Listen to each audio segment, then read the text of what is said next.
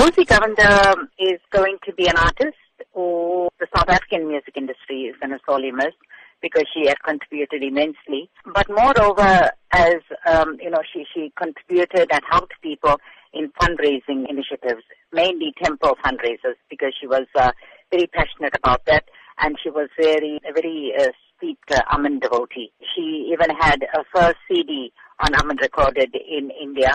Two things that stand out for me about Rosy. First was a devotion to a work, art form, and a commitment, and contribution to all the temple fundraisers. And secondly, she was passionate about passing this art form to the younger generation. She always nurtured and mentored youngsters in this field. In terms of her work in the music industry specifically and the CDs that you say she recorded, what will you say she'll be remembered for the most?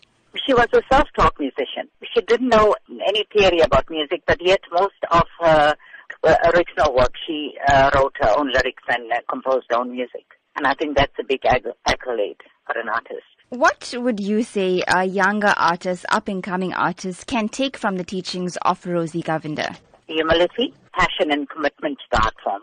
To see it as a divine art form. She also came from the magazine Barracks, and that was the area that abounded with the arts and culture, and she was a product of that community. We also grew up in the same neighborhood in Chatsworth, and she had started off at the age of 12 singing. She sang for groups like she sang with the Lakshmi Stars, she sang for Prema Entertainers, National Entertainers, and Padma Entertainers. She also accompanied a lot of our current days, like our very own Segra Naidu, Richard Naika, Ashley Kiston, very versatile someone.